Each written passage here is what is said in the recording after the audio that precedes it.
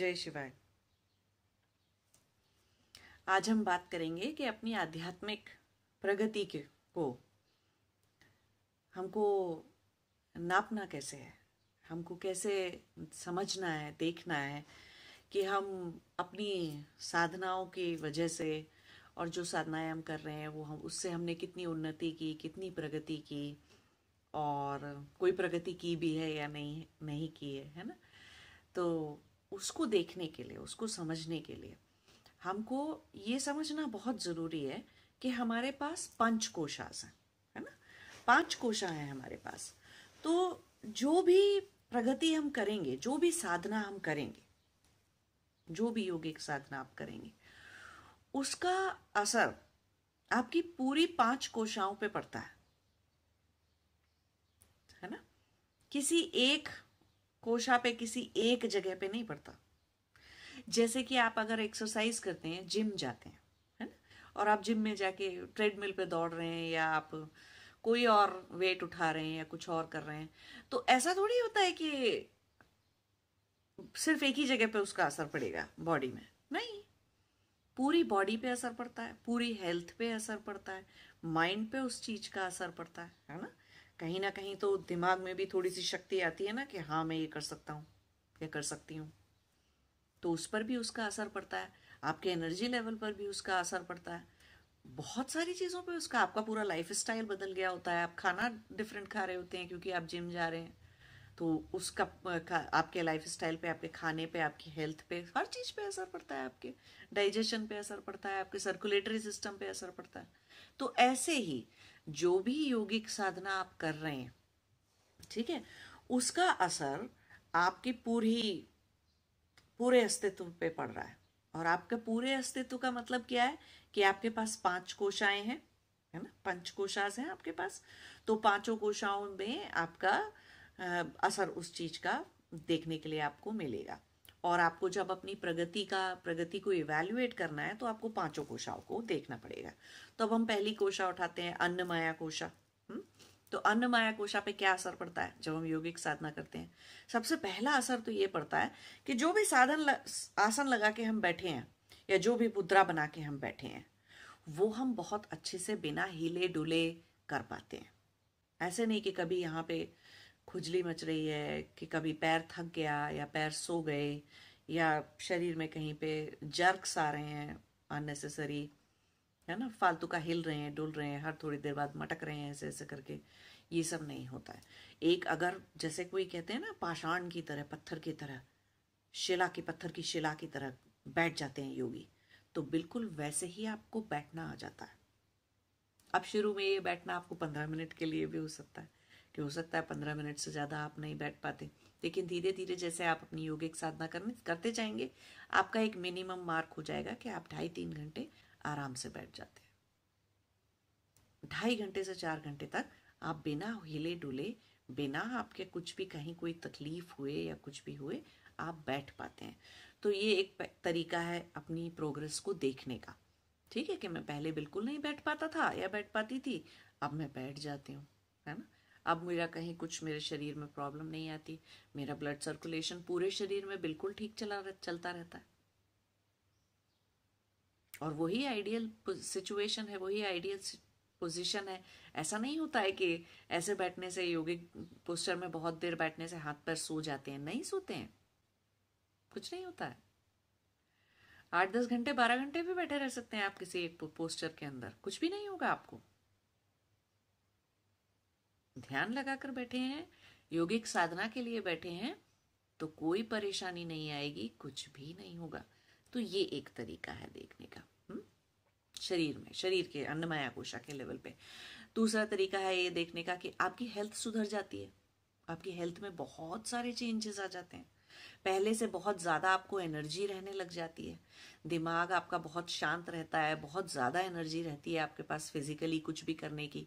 पहले कुछ कामों को करते में अगर आपको कमर दर्द आ जाता था, अब नहीं आएगा योगिक साधना करते करते।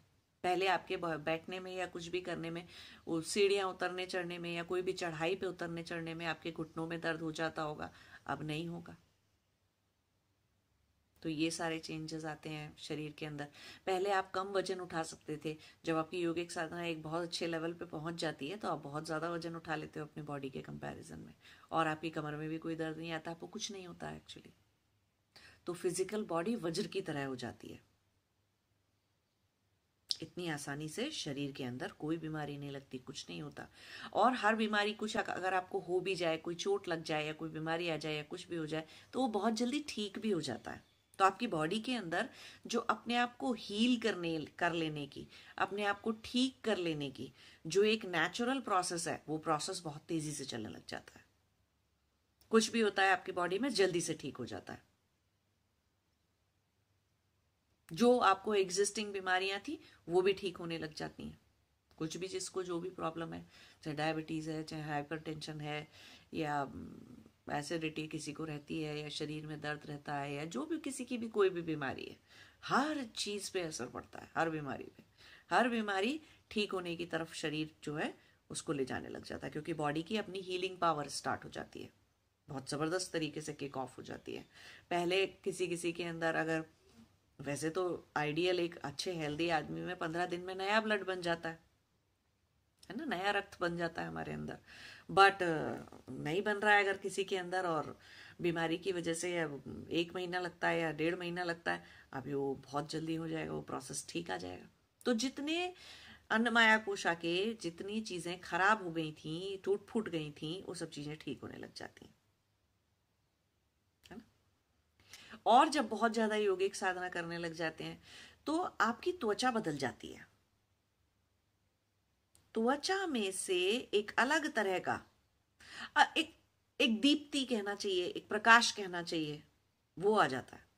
आंखों में आ जाता है प्रकाश, आंखों में और त्वचा के ऊपर। और ऐसा नहीं कि सिर्फ चेहरे की त्वचा के साथ ऐसा होता है, पूरे शरीर की त्वचा में ही एक अलग सा अजीब सा प्रकाशमान सी रहने लग जाती है। पूरे शरीर में ही एक अजीब सा ग्लो आ जाता है। जो उम्र के बढ़ने से जो विकार उत्पन्न होते हैं, जो चीजें बॉडी में, जो प्रॉब्लम्स पैदा हो जाती हैं, झुर्रियां पैदा हो जाती हैं, तो जिसे हम कहते हैं कि हाँ चलो उम्र बढ़ रही है, अभी ये सब होगा, वो पूरा प्रोसेस, उम्र बढ़ने से जो बॉडी का एजिंग प्रोसेस है वो कम हो जाता है, वो धीरे हो जाता है। उतनी तेजी से, उतनी जल्दी जल्दी पहले जैसे बॉडी एज कर रही थी वो नहीं करती है, तो एजिंग रुकती है। इतना जल्दी से इतने बूढ़े नहीं दिखते हैं, स्पेशली त्वचा से तो बिल्कुल बूढ़े नहीं दिखते हैं। झुर्रियां आती ही नहीं है, आती हैं चली जाती हैं। क्योंकि शरीर पूरी तरह से कॉस्मोस के, ब्रह्मांड की अंदर जो शक्ति है, उस शक्ति से हमारी शक्ति एकाकार हो जाती है साधना करने से। ठीक है, तो ये सारे और भी बहुत सारे डीप लेवल पे और भी बहुत सारे चेंजेस आते हैं, जैसे कि न्यूरॉन्स, ब्रेन के अंदर न्यूरॉन्स चेंज होने लग जाते हैं। आपका एक्चुअली डीएनए बदल जाता है। बहुत सारी बीमारियां जो डीएनए में आप लेके आए थे जेनेटिक्स के फॉर्म में, जो कि शायद अभी आपको हुई हैं या नहीं हुई हैं, वो डीएनए बदल जाता है और वो बीमारियां आपको नहीं लगती। ब्रेन में नए न्यूरल पाथवेज बन जाते हैं। और ये सब बातें मैं कहने के लिए नहीं कह रहे हूं, आप लेटेस्ट साइंटिफिक रिजल्ट्स और रिसर्चेस जो हुई हैं उनके जर्नल्स पढ़िए बैठ के, कि मॉन्क्स के ऊपर और हमारे इंडिया के साधुस के ऊपर और पता नहीं कहाँ कहाँ के, तिब्बत के और मंगोलिया के बहुत सारे साधुओं के ऊपर बहुत सारे रिसर्च सेंटर चलते हैं आज की डेट में। बहुत सारे आश्रमों में बहुत सारे साइंटिस्ट जाते हैं रिसर्च करने के लिए, और सालों तक वहां रिसर्च करते रहते हैं इन्हीं सब चीजों के ऊपर, कि किस तरह से क्या क्या बदल रहा है एक योगी के अंदर ध्यान लगाने से, ध्यान साधना करने की वजह से उसके शरीर में क्या क्या चेंजेस हो रहे हैं, उसके ब्रेन में क्या क्या चेंजेस हो रहे हैं, उसकी आंखों की पुतलियों में क्या चेंजेस हो रहे हैं, डीएनए कहाँ कहाँ बदल रहा है, कैसे कैसे बदल रहा है। तो ये सब प्रूवन साइंटिफिक रिसर्चेस हैं, जिनके बारे में अगर आप गूगल पे सर्च करोगे तो आपको मिल जाएगा।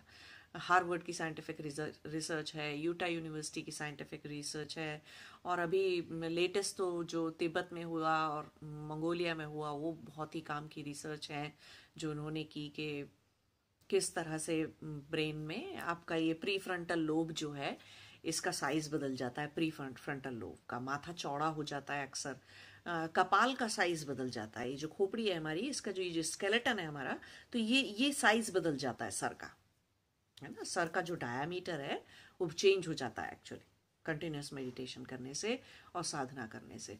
तो बहुत सारे फिजिकल बॉडी के अंदर बहुत सारे चेंज आते हैं, सेल्यूलर लेवल पे चेंज आ जाता है आपके अंदर।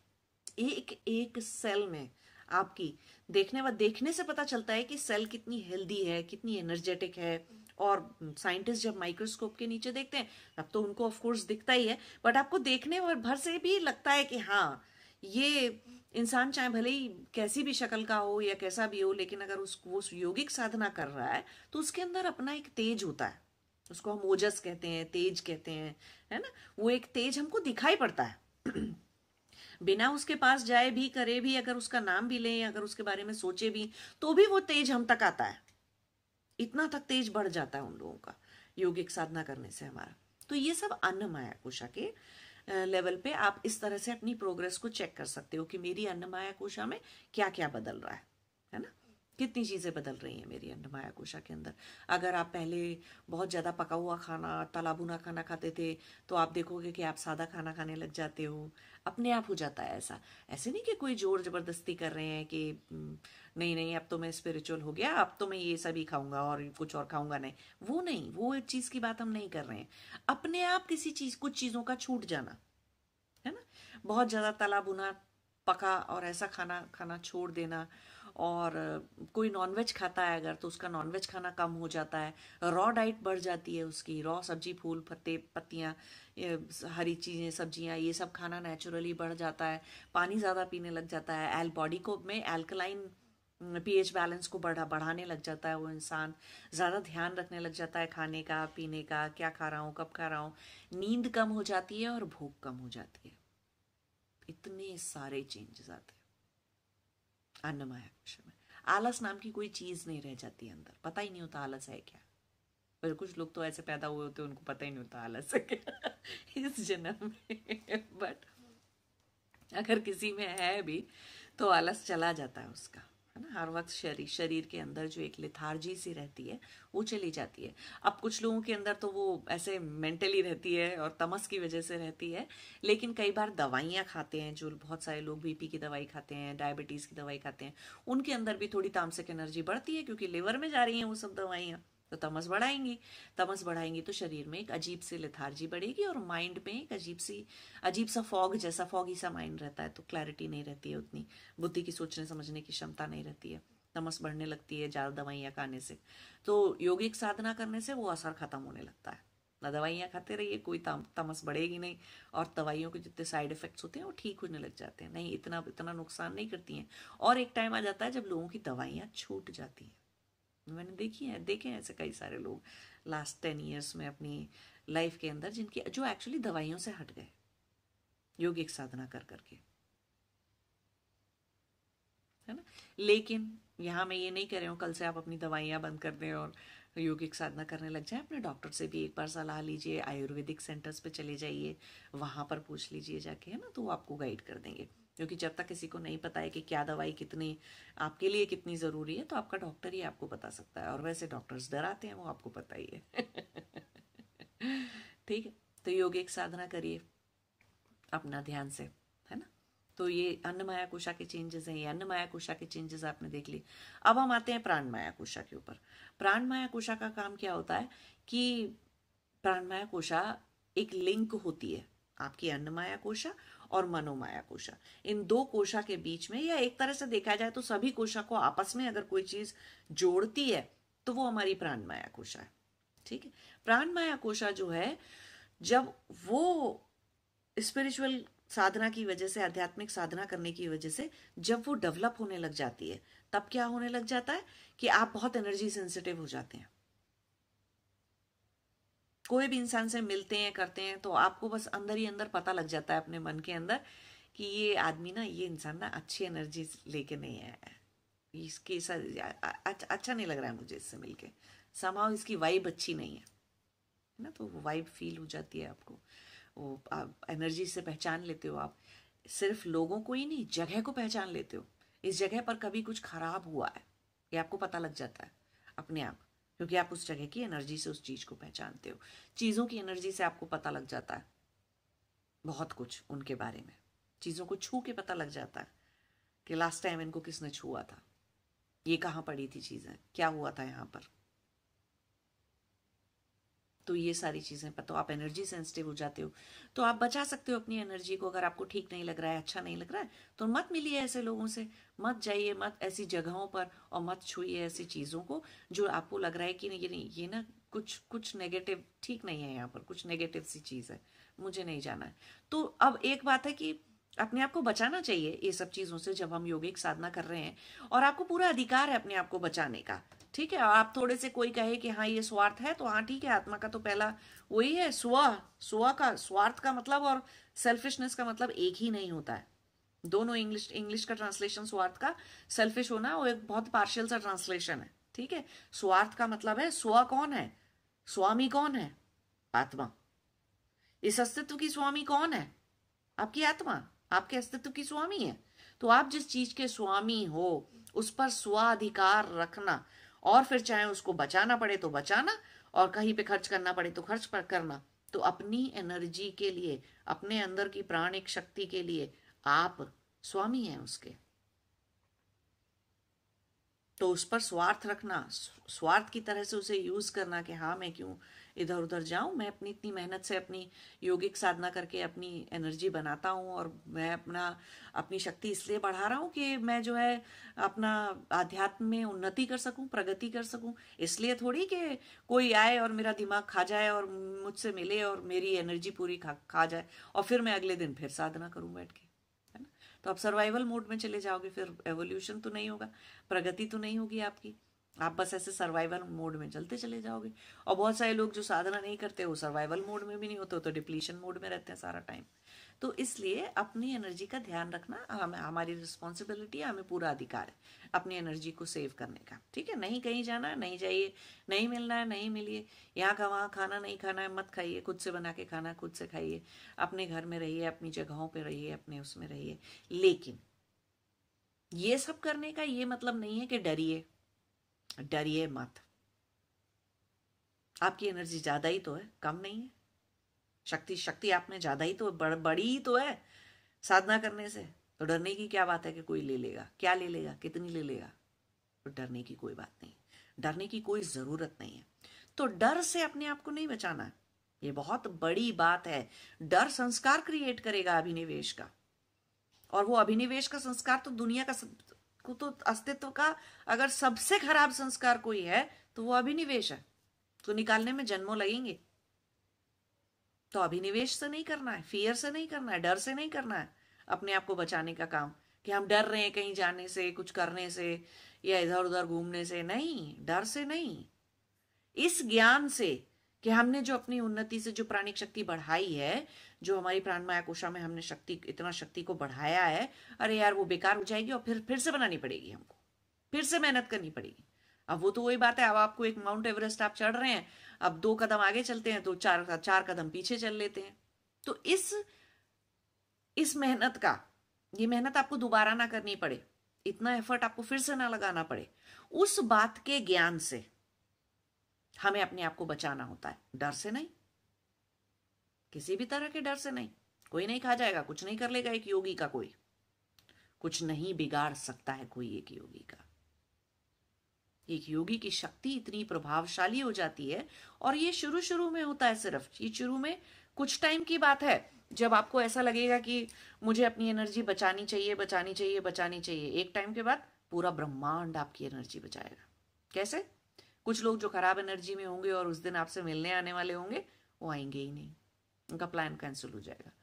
कुछ हो जाएगा कहीं पर भी, कहीं आप गलत जगह अगर जाने का प्लान लोगों ने आपको लेके बना लिया है, आपको साथ ले जाके, और वहां पर अगर एनर्जी अच्छी नहीं है तो आपका वो प्लान कैंसिल होगा, और पूरा ब्रह्मांड पूरी प्रकृति आपका साथ देगी उसमें। आप कुछ नहीं करेंगे, आपको कुछ करने की जरूरत नहीं है। वो इंसान मिलने ही नहीं आ पाएगा, आप उससे मिलने नहीं जा पाएंगे, वो जगह पे आप नहीं जा पाएंगे जहां खराब एनर्जी होगी कुछ। क्योंकि एक टाइम के बाद हमारी शक्ति इतनी तेज हो जाती है, इतनी बढ़ जाती है कि हम आसपास की सारी नेगेटिविटी को अपने से बहुत दूर रिपेल कर देते हैं। बहुत बड़ा रिपल्शन होता है ब्रह्मांड की तरफ से। ब्रह्मांड देख रहा है, ब्रह्मांड की शक्तियां, सारी शक्तियां देख रही हैं, दृष्टा है सारी शक्तियां इस बात की कि एक योगी अपने मार्ग पर आगे बढ़ने की कोशिश कर रहा है। तो पूरा ब्रह्मांड उसमें आपका साथ देता है। क्यों बनाई थी ये प्रकृति परमात्मा ने, ब्रह्म ने ये प्रकृति रची ही क्यों है, सृष्टि है ही क्यों? भोग या योग के लिए, भोग या अपवर्ग के लिए। तो जो अपवर्ग के लिए जाता है, जो योग के लिए जाता है, योग साधना करता है, पूरा ब्रह्मांड, पूरी सृष्टि उसके साथ होती है। तो चीजें अपने आप बदलने लग जाती हैं। जो आपके लिए अच्छा है योग यात्रा पे चलते रहने के लिए और आपकी एनर्जी को, प्राणमाया कोशा को बचाने के लिए जो अच्छा है, वो चीजें स्वतः होने लग जाती हैं। तो एक टाइम आता है जब उसके बाद आपको नहीं सोचना पड़ता कि आपको कैसे बचना है, ब्रह्मांड बचा लेगा अपने आप आपको। ठीक है, तो ये प्राणमाया कोशा हो गई। अब प्राणमाया कोशा का साइज बहुत बढ़ता भी जाता है ना, 3 फुट तक बॉडी से होता है आगे, फिर 12 फुट हो जाता है, 25-30 फुट हो जाता है। फिर उसके बाद हमें जरूरत नहीं होती नापने की कि कितने फुट तक हो गए, कितने फुट हो गया है, या कितनी ज्यादा प्राणमाया कोशा कितनी बढ़ चुकी है, उसको हमें नापने की जरूरत नहीं होती। अब तीसरी है हमारी मनोमाया कोशा। मनोमाया कोशा भी बहुत विशाल होती है, 9-10 फीट आपके इस शरीर से, आपके शरीर से चारों तरफ अगर हम देखेंगे तो 10-12 फीट की होती है, 9-10 फीट की होती है आपकी मनोमाया कोशा। ठीक है, और कुछ लोगों की छोटी होती है, जो सारा टाइम चित्तवृत्ति में उलझे रहते हैं उनकी छोटी होती है, छोटा बॉडी साइज होता है। तो मनोमाया कोशा में सारी चीजें आती हैं, मना, सहम, चित्त, बुद्धि, अहंकार, अंतःकरण, सारी चीजें आ जाती हैं उसके अंदर। लेकिन उसमें मेन चीज जो है जिसका ध्यान रखना है हमें मनोमाया कोशा में, वो है चित्त। चित्त में ही तो सारी वृत्तियां हैं, चित्त में ही तो सारे संस्कार हैं। तो सबसे इंपॉर्टेंट चीज देखने की मनोमाया कोशा के अंदर क्या है कि हम अपने अंदर, चित्त के अंदर देख सकते हैं कि कौन सी वृत्तियां जागने वाली हैं, कौन से संस्कार अभी उठने वाले हैं। अब ये एक बहुत एडवांस स्टेज हो गई है ना, धारणा की, ध्यान की एक बहुत एडवांस स्टेज हो गई। शुरू शुरू में आप कैसे पकड़ते हैं कि आप अपने विचारों को पकड़ने लग जाते हैं, आप अपने इमोशंस से समझने लग जाते हैं कि ये मेरे अंदर क्यों जागा है। आप प्रश्न पूछने लग जाते हैं कि मैं ऐसा क्यों सोच रहा हूँ, मैं डर क्यों रहा हूँ, ये डर मेरे अंदर क्यों आया, ये राग में, ये चीज मेरे अंदर राग से जागी है, ये मेरे अंदर द्वेष से जागी है, या मैं अपनी अस्मिताओं को पालने की कोशिश कर रहा हूँ, छुपाने की कोशिश, अस्मिताओं के पीछे छुपने की कोशिश कर रहा हूँ, सामने नहीं आ रहा हूँ, है ना। तो ये सारी चीजें आपको अपने चित्त के अंदर दिखने लग जाती हैं। जिसको अपने अंदर दिखने लग जाती हैं उसको दूसरे के अंदर भी दिखने लग जाती है। तो एक तरह से आप कह सकते हैं कि एक सिद्धि हो जाती है कि माइंड रीडर हो जाते हैं, दूसरों का माइंड रीड कर सकते हैं, दूसरों की इंटेंशन समझ सकते हैं। बट इसका ये मतलब नहीं है कि आपको ऐसा करना है। क्या क्या होता है किसी के दिमाग के अंदर, अलग अलग टाइप की चित्तवृत्तियां, है ना, और उन चित्तवृत्तियों का ड्रामा 6 ही प्रकार की हो सकती हैं। अविद्या, अस्मिता, राग, द्वेष, अभिनिवेश, बस उतनी ही हो सकती हैं, 5 प्रकार की। तो और तो कुछ नया नहीं होगा किसी के अंदर। तो क्या जरूरत है दूसरे के दिमाग में झांकने की, अपने में झांकिए। तो अपनी योगिक साधना से जो भी शक्तियां आपको मिल रही हैं, या जिस तरह की भी आपके अंदर शक्तियां जाग रही हैं, जो भी उन्नति प्रगति आप अपने अंदर कर रहे हैं, उसका इस्तेमाल अपनी आगे उन्नति करने में करिए। उसको दूसरों के दिमाग पे खर्च मत करिए। और बड़ी बात भी मत समझिए कि आपने ये बता दिया कि तुम्हारे साथ ऐसा होने वाला है, या तुम्हारे साथ ऐसा होने वाला है, या तुम अभी ये सोच रहे थे, या तुम अभी वो सोच रहे थे। कितना ही आप ऐसा कर लेंगे, दूसरों के ऊपर पीएचडी करने से आपको मोक्ष तो नहीं मिलेगा है ना। आपको मोक्ष मिलेगा अपने ऊपर पीएचडी करने से, अपने अंदर देख लेने से आपके दुखों की निवृत्ति होगी। दूसरों के अंदर देख लेने से आपके दुख की निवृत्ति नहीं होगी। तो दूसरों के ऊपर अपना टाइम वेस्ट मत करिए। को। सब अपनी अपनी प्रोग्रेस, अपनी अपनी उन्नति का ध्यान खुद रख सकते हैं ना। आपको रखने की जरूरत नहीं है, आप अपना ध्यान रखिए। तो आपको इस तरह की चीजें भी हो जाती हैं कि आपको पता चलने लग जाता है कि मेरे अंदर क्या चल रहा है, तो आपको ये भी पता लगने लग जाता है दूसरों के अंदर क्या चल रहा है। चाहे भले ही पहले शुरू शुरू में जब लोग आपके सामने आते हैं तब आपको पता चलता है, लेकिन धीरे धीरे सिर्फ उनके बारे में एक सोच लेने से धारणा लग जाती है। एक क्विक स्प्लिट सेकंड की धारणा लगती है। उनका नाम दिमाग में आते ही आपको पता लग जाता है कि वो इंसान क्या सोच रहा है, कहां पर है। ये तक दिख जाता है कि वो क्या पहना हुआ है और कहां पर है वो इंसान, या उसके साथ कुछ हो गया। इतना ज्यादा आपके अपने अंदर, अपने चित्त में जाने की और दूसरों के चित्त में जाने की वो आपकी एबिलिटी बढ़ जाती है। बट उसको जो आपको नापना है, उन्नति के तौर पर देखना है, तो वो सिर्फ उसी उन्नति के तौर पर तो सिर्फ आप अपने अंदर देखेंगे। आप अपने अंदर क्या चल रहा है वो दिखाई देता है, वो समझ में आता है। ये कोई उन्नति का पैरामीटर नहीं है उन्नति का। अगर कि आपने दूसरों के अंदर देखना सीख लिया, वो कोई पैरामीटर नहीं है। आपकी उन्नति का पैरामीटर वो नहीं है कि हाँ मैं बता सकता हूं कि किसके साथ क्या होने वाला है, किसके दिमाग में क्या चल रहा है और किसके दिमाग में कौन सा ख्याल कब आ रहा है, या कौन क्या फील कर रहा है, कैसा दिख रहा है, क्या पहने है, क्या करता है। वो आपकी उन्नति का परिचायक नहीं है। वो ये बता रहा है कि आपने देखना तो सीख लिया, बट देख अभी भी आप बाहर ही रहे हैं, अंदर देखना नहीं सीखे, है ना। बात तो सारी अंदर देखने की थी, अपने अंदर झांक लेने की थी, अपने अंदर की चित्त की वृत्तियों का निरोध करने की थी। चित्त वृत्ति निरोध दूसरों का थोड़ी करना था, अपना करना था, है ना। तो अपने सिद्धियां प्राप्त होना, इसीलिए सिद्धियों को कभी नहीं माना जाता कि सिद्धियां जो हैं वो किसी तरह के स्पिरिचुअल एवोल्यूशन का साइन है, स्पिरिचुअल उन्नति का साइन है वो सिद्धियां। अगर तो वो सिद्धियों से इंसान खेलने लग जाए, ठीक है, उस सिद्धियों का यूज वो अपने ऊपर करे, वो अच्छी बात है, बहुत सही बात है, और वो ही प्रॉपर यूज है। और जो लोग योगिक साधना करके ध्यान जन्य सिद्धियां प्राप्त करते हैं, वो ज्यादातर अपनी सिद्धियों का यूज सिर्फ और सिर्फ अपने मोक्ष के लिए, अपनी आत्मा को परमात्मा की तरफ ले जाने के लिए करते हैं।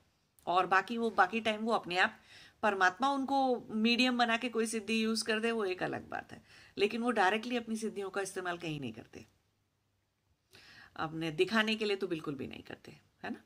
तो इसलिए सिद्धियों को नहीं माना जाता, क्योंकि आपने देखा होगा कई सारे सिद्ध हुए हैं और कई सारे सिद्ध ऐसे थे जो कि अक्सर अपना खराब कर्मा बना लेते हैं, है ना। मैंने पीछे स्टोरी भी सुनाई थी आप लोगों को, एक के साधु जो था अपनी पंचतत्व की सिद्धि यूज करके हवा को रोक देता है, तो क्या होता है। पिछले वाले सेशन में हमने सुनी थी ना ये स्टोरी। तो इसलिए खराब कर्मा भी बना देते हैं। तो फिर वो ज्ञान कैसा, फिर वो ज्ञान नहीं कहलाया ना। अगर तो आपको वो अपने क्या बोलते हैं अपना खराबी कर्मा बनाना था आपको, तो कैसा ज्ञान है ये, कैसी उन्नति है ये कि आदमी खराब कर्मा बना रहा है, अगर उसको तलवार दे दी तो मारने काटने चल दिया, ये ज्ञान नहीं हुआ ना। इसलिए इन चीजों को उन्नति का कोई बहुत बड़ा परिचायक नहीं समझा जाता है। अब आती है विज्ञान माया कोशा।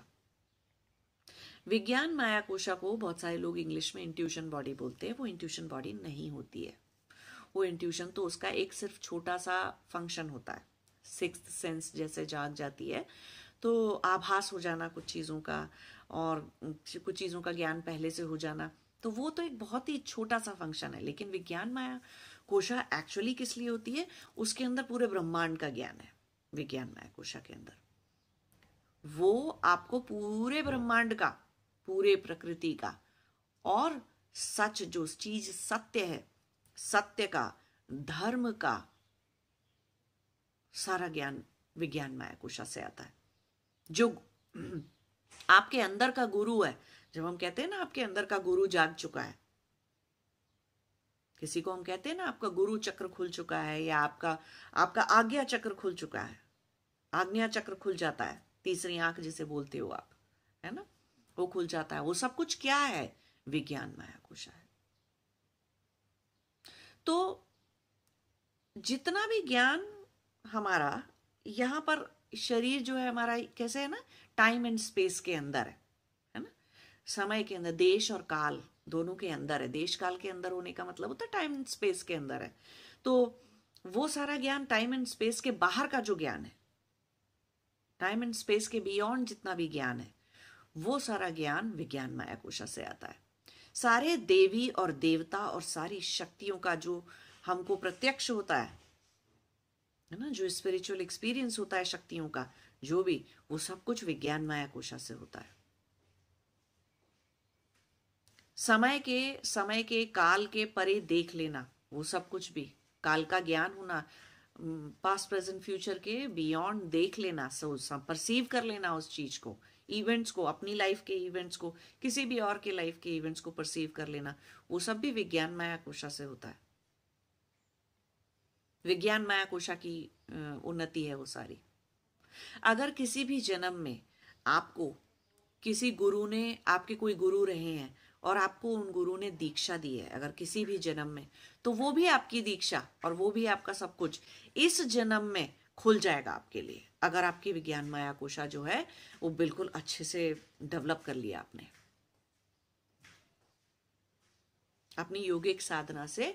अगर आपने अपने विज्ञान माया कोशा का परसेप्शन इंक्रीज कर लिया, आपने अपनी विज्ञान माया कोशा को खोल लिया, इतना इतना पावरफुल बना लिया, तो ये सारी चीजें हो जाती हैं।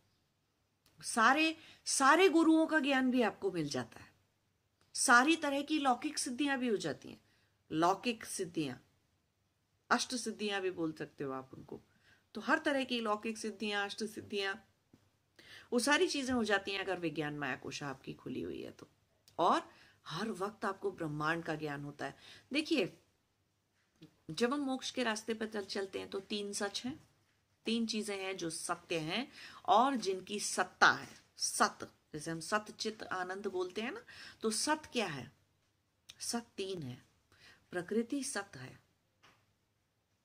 आत्मा सत है, परमात्मा सत है। 3 चीजें सत हैं।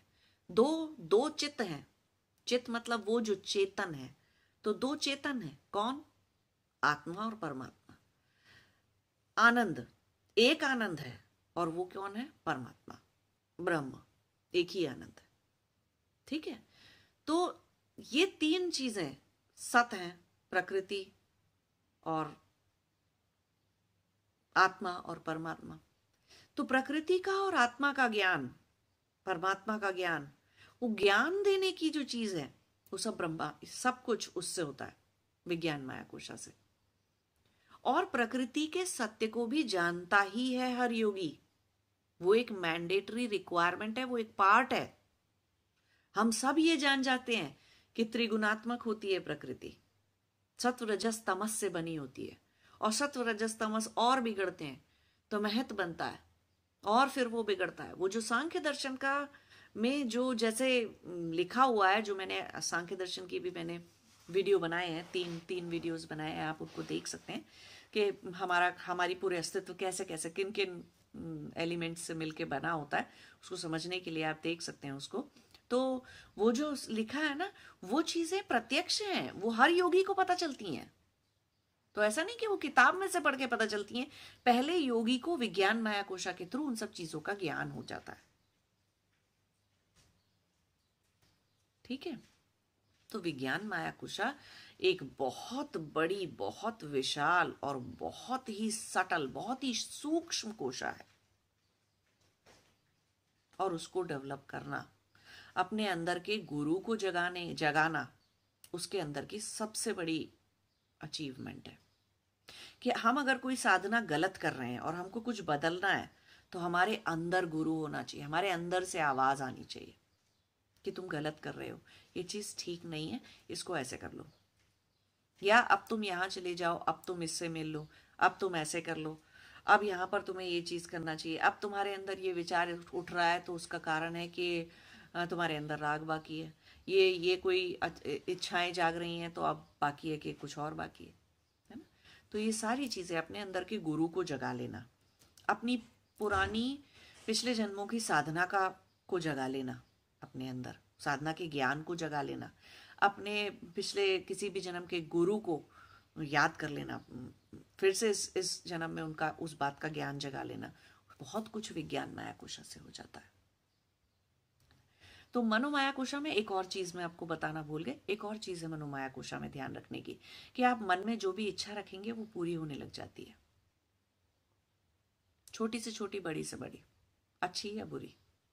एक टाइम आता है जब कोई भी इच्छा अक्लिष्ट संस्कारों से ही इच्छाएं रह जाती हैं, क्लिष्ट संस्कारों से उठी हुई, वृत्तियों से उठी हुई कोई इच्छा रह नहीं जाती, मतलब कि अस्मिता, अविद्या, अस्मिता, राग, द्वेष, अभिनिवेश जन्य कोई भी इच्छा आपके अंदर बाकी नहीं रह जाती। एक टाइम ऐसा आता है, बट तो फिर सिर्फ अक्लिष्ट संस्कार से उठी हुई जो इच्छाएं हैं, जो आपको मोक्ष की तरफ या दुखों की निवृत्ति की तरफ ले जा सकती हैं, सिर्फ वही इच्छाएं रहती हैं, वही पूरी होती हैं। बट अभी जब तक आपके अंदर सारी हैं तो कोई सी भी पूरी हो जाएंगी। जब मनोमाया कोशा अच्छे से सॉलिड तरीके से डेवलप होने लग जाएगी योगिक साधना करते करते, तो इच्छाओं की पूर्ति होने लग जाती है जल्दी। पहले आपको एक इच्छा पूरी करने में सालों लगते थे, फिर महीनों लगने लगेंगे, और फिर कुछ दिनों में हो जाएगी, और कई बार आप सोचेंगे और 24 घंटे भी नहीं हुए होंगे, 1 घंटा भी नहीं होगा और वो इच्छा पूरी हो जाएगी। तो ध्यान रखना है, अच्छी इच्छाएं रखनी है मन में, बुरी इच्छाएं नहीं रखनी है, गंदी डरावनी किसी भी तरह की उल्टी सीधी इच्छाएं नहीं रखनी है, नहीं तो वो भी पूरी हो जाएंगी, है ना। तो मन को साफ रखना है, चित्त को हमेशा ध्यान से रहना है, ध्यान से, अवेयरनेस से जीवन को जीना है योगिक साधना करने के टाइम पे। तो मनोमाया हो गया, विज्ञान माया हो गया। अब लास्ट में आती है अन्नमाया कोशा, आनंदमाया कोशा, सॉरी। आनंद माया कोशा को बहुत सारे लोग इंग्लिश में ब्लिस बॉडी बोलते हैं। वो ब्लिस बॉडी नहीं है। आनंद का मतलब ब्लिस हो गया तो बस उतना ही समझ के छोड़ दिया, और उससे सिर्फ आनंद हो जाता है और सब कुछ आनंदमय हो जाता है, हम अपने दुख भूल जाते हैं, ऐसा नहीं है।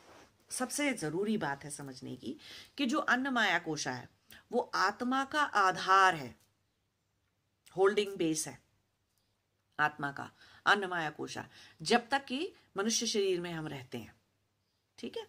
और जब तक कि हमको मोक्ष नहीं मिल जाता, जब तक सेल्फ रियलाइजेशन होता, समाधि नहीं लग जाती, जब तक एनलाइटनमेंट नहीं हो जाता, तब तक हमारा जो मेन परसेप्शन है वो अन्नमाया कोशा से आता है। अन्नमाया कोशा आधार होती है आत्मा के लिए। लेकिन जब समाधि लग जाती है, निर्विकल्प समाधि लग जाती है, जब एनलाइटनमेंट, सेल्फ रियलाइजेशन हो जाता है, तो आत्मा का आधार क्या हो जाता है? आनंदमाया कोशा हो जाती है। आनंदमय कोश तब आत्मा का आधार हो जाता है, मतलब कि आत्मा का सारे टाइम, हर टाइम आत्मा का एक्सपीरियंस, आत्मा का ज्ञान, आत्मा का परसेप्शन हर वक्त किस कोश से आता है? आनंदमय कोश से आता है। तो आनंदमय कोश, जैसे फिजिकल ये आपका अन्नमय कोश है अगर, तो अन्नमय कोश में एक डिस्टिंक्शन, एक बाउंड्री है उसकी, है ना, कि ये मेरी बॉडी है, वो आपकी बॉडी है, ये आपका अन्नमय कोश है, वो उसका अन्नमय कोश है। ऐसे आप अलग अलग देख सकते हो ना। आनंदमय कोश में ऐसा नहीं होता है, कोई मेरी बॉडी तेरी बॉडी नहीं होता है, मेरा आनंदमय कोश तेरा आनंदमय कोश, ऐसा ऐसा कोई फंडा नहीं होता है वहां पे। क्यों? कि आनंदमय कोश एक ही है। क्यों एक ही है? क्योंकि परमात्मा और ब्रह्म एक ही है, और आनंदमय कोश परमात्मा का डायरेक्ट एक्सटेंशन है। वो आधार वहां से निकला हुआ है। वो एक तरह से कहना चाहिए परमात्मा का शरीर है, परमात्मा की पहली और आखिरी और ओनली कोशा है वो। परमात्मा की अगुणात्मक शक्ति है वो, जिसको कि एक आत्मा जब उस शक्ति के बिल्कुल पास रहती है तो हर वक्त हमेशा आनंद में तो रहती ही है वो। तो उसका एक छोटा सा फंक्शन है, उसका एक और बहुत बड़ा फंक्शन है कि अलौकिक सिद्धियों की प्राप्ति होना। बाकी की 4 कोशाएं जो थी आपकी, उससे आपको लौकिक सिद्धियों की प्राप्ति होती है, ठीक है। अब किसी और वीडियो में हम कवर करेंगे कि अलौकिक शक्तियां क्या होती हैं, है ना। और वैसे तो शब्दों में तो पता नहीं कैसे कवर करेंगे कि अलौकिक शक्तियां क्या होती हैं, लेकिन हाँ होती हैं। आनंदमय कोश में जाने के बाद अलौकिक शक्तियां आती हैं आपके अंदर, और सारे समाधि गुरु के पास वो अलौकिक शक्तियां होती हैं। अब एक एग्जाम्पल देने के लिए एक छोटी सी चीज आपको बता सकते हैं कि जैसे कि जब समाधि लग जाती है तो विज्ञान माया कोशा या आपकी 4 कोशा को यूज करके या विज्ञान माया कोशा की शक्तियां यूज करके या मनोमाया कोशा की शक्ति यूज करके आप क्या कर सकते हैं कि अपने अंदर के संस्कारों को मिटा रहे हैं आप, है ना, अपने अंदर की चित्तवृत्तियों को मिटा रहे हैं। मतलब कि आपको अपने चित्त का एक्सेस है ना, आप अपने अपने चित्त के अंदर घुस पाते हैं, अपने चित्त के अंदर देख पाते हैं, परसीव कर पाते हैं कि कौन सी चित्तवृत्तियां हैं और कौन से संस्कार हैं। तो धीरे धीरे जब आपको समाधि लगने लग जाती है, समाधि प्राप्त हो जाती है आपको, तो आपको दूसरों के चित्त के ऊपर भी अधिकार हो जाता है।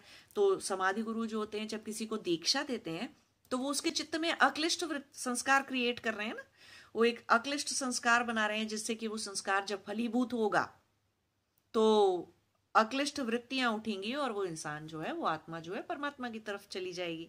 तो संस्कार बना रहे हैं ना किसी दूसरे के चित्त में। तो कुछ सिद्धियों तक, लौकिक सिद्धियों तक क्या रहेगा कि आप अपने संस्कार मिटा सकते हैं।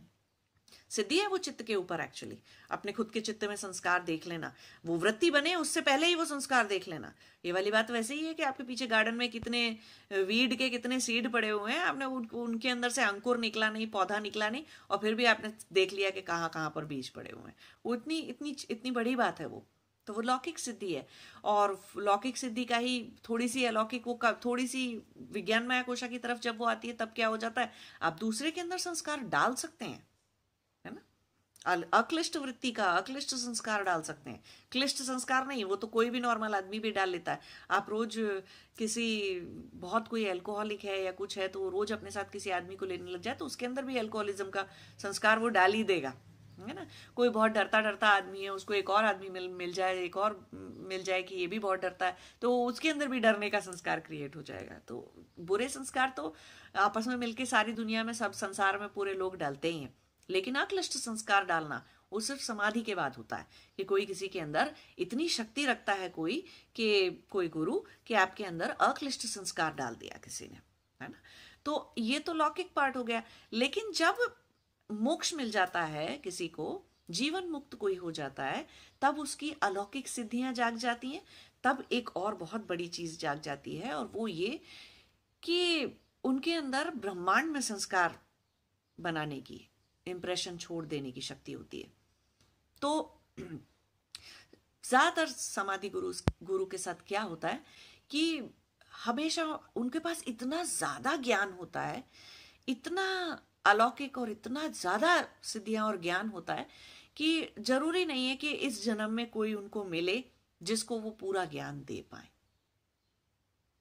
जिसको वो ज्ञान, उस ज्ञान को दे पाए। कुछ ज्ञान, कितना सारा ज्ञान इस तरह का होता है कि उसका एक सही अधिकारी उन्हें नहीं मिलता इस जन्म में। तो वो क्या करेंगे, उनको वो ज्ञान तो देना ही है, देकर जाना ही है, क्योंकि वो आज नहीं तो कल इस सृष्टि में, जब तक ये सृष्टि चल रही है, किसी न किसी युग में किसी न किसी योगी के, किसी न किसी ह्यूमैनिटी के काम तो आएगा ही, है ना। कोई भी सभ्यता नष्ट हो जाएगी, दूसरी सभ्यता के काम आएगा। तो वो सारी चीजें, वो सारा ज्ञान ब्रह्मांड में एक संस्कार की तरह से छोड़ देना, और अलौकिक सिद्धि हर समाधि गुरु के पास होती है। और हर समाधि गुरु ये करके जाते हैं कि ये शरीर छोड़ने से पहले आनंदमय कोश को यूज करके, अपने आनंदमय कोश के थ्रू विज्ञानमय कोश को छोड़ देने से पहले ब्रह्मांड में उस ज्ञान को छोड़ना। कितनी बार ऐसा होता है ना कि आप कहीं जाते हैं, कोई किसी जंगल में गया, वहां से कोई स्पिरिचुअल रियलाइजेशन हुआ, कहीं बैठा था, कुछ ज्ञान की प्राप्ति हो गई, कुछ उसे पता चल गया, वो सब कहाँ से आ रहा है, ब्रह्मांड में कहीं तो है जहां से वो आता है। तो ब्रह्मांड में एक संस्कार की तरह से वो ज्ञान सारे समाधि गुरु डाल के जाते हैं, छोड़ के जाते हैं। तो हम कभी भी साधना करते हैं और हमारी विज्ञानमय कोश खुला रहता है, तो हम कहते हैं ना अपने अंदर की गुरु को जगा लिया। तो लेकिन वो गुरु में से ज्ञान कहाँ से आ रहा है, वो ज्ञान है कहाँ, वो गुरु तत्व के अंदर का जो ज्ञान है, ब्रह्मांड के अंदर जो पड़ा हुआ है, या हमारे ही अपने बारे में पड़ा हुआ है, या ब्रह्मांड के बारे में, या प्रकृति के बारे में, आत्मा के बारे में, परमात्मा के बारे में, सृष्टि के बारे में, किसी भी तरह का ज्ञान कुछ भी पड़ा हुआ है, सिद्धियों के बारे में, या कुछ छुपी हुई चीजों के बारे में, कुछ बहुत सारे मिस्टिकल चीजों के बारे में, कुछ बहुत सारी चीजें ऐसी होती हैं जो कि इस युग में शायद किसी के को जानने की नहीं है, देखने की नहीं है, समझने की नहीं है, लेकिन आगे आने वाले 500 साल के बाद, 1000 साल के बाद वो किसी का उस टाइप समय पर जो लोग रहेंगे, जो योगीज रहेंगे, जो ध्यान करने वाले लोग रहेंगे और जो ह्यूमैनिटी उस टाइम पे रहेगी, वो उनके काम की है, तो वो सब छोड़ के जाते हैं। तो ये अलौकिक सिद्धि का एक एग्जाम्पल है। और भी बहुत सारी इसी तरह की होती हैं अलौकिक सिद्धियां।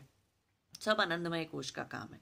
तो आनंदमय कोश जो है वो सिर्फ उस आनंदमय कोश में जब आपको मिल जाता है, तो अब आपको ये देखना ही है अपनी उन्नति, अपनी प्रोग्रेस देखने के लिए कि आपको कहीं थोड़ा थोड़ा आनंद अंदर से जाग रहा है। कभी कभी किसी किसी दिन ही सही, थोड़ा थोड़ा थोड़ी देर के लिए जागता है। ये एक उन्नति का, प्रोग्रेस का एक पैरामीटर है, परिचायक है ये इस बात का कि आपकी योग साधना सही डायरेक्शन में जा रही है।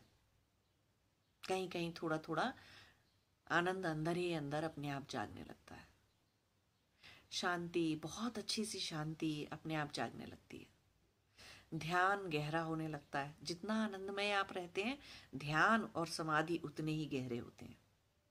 क्यों?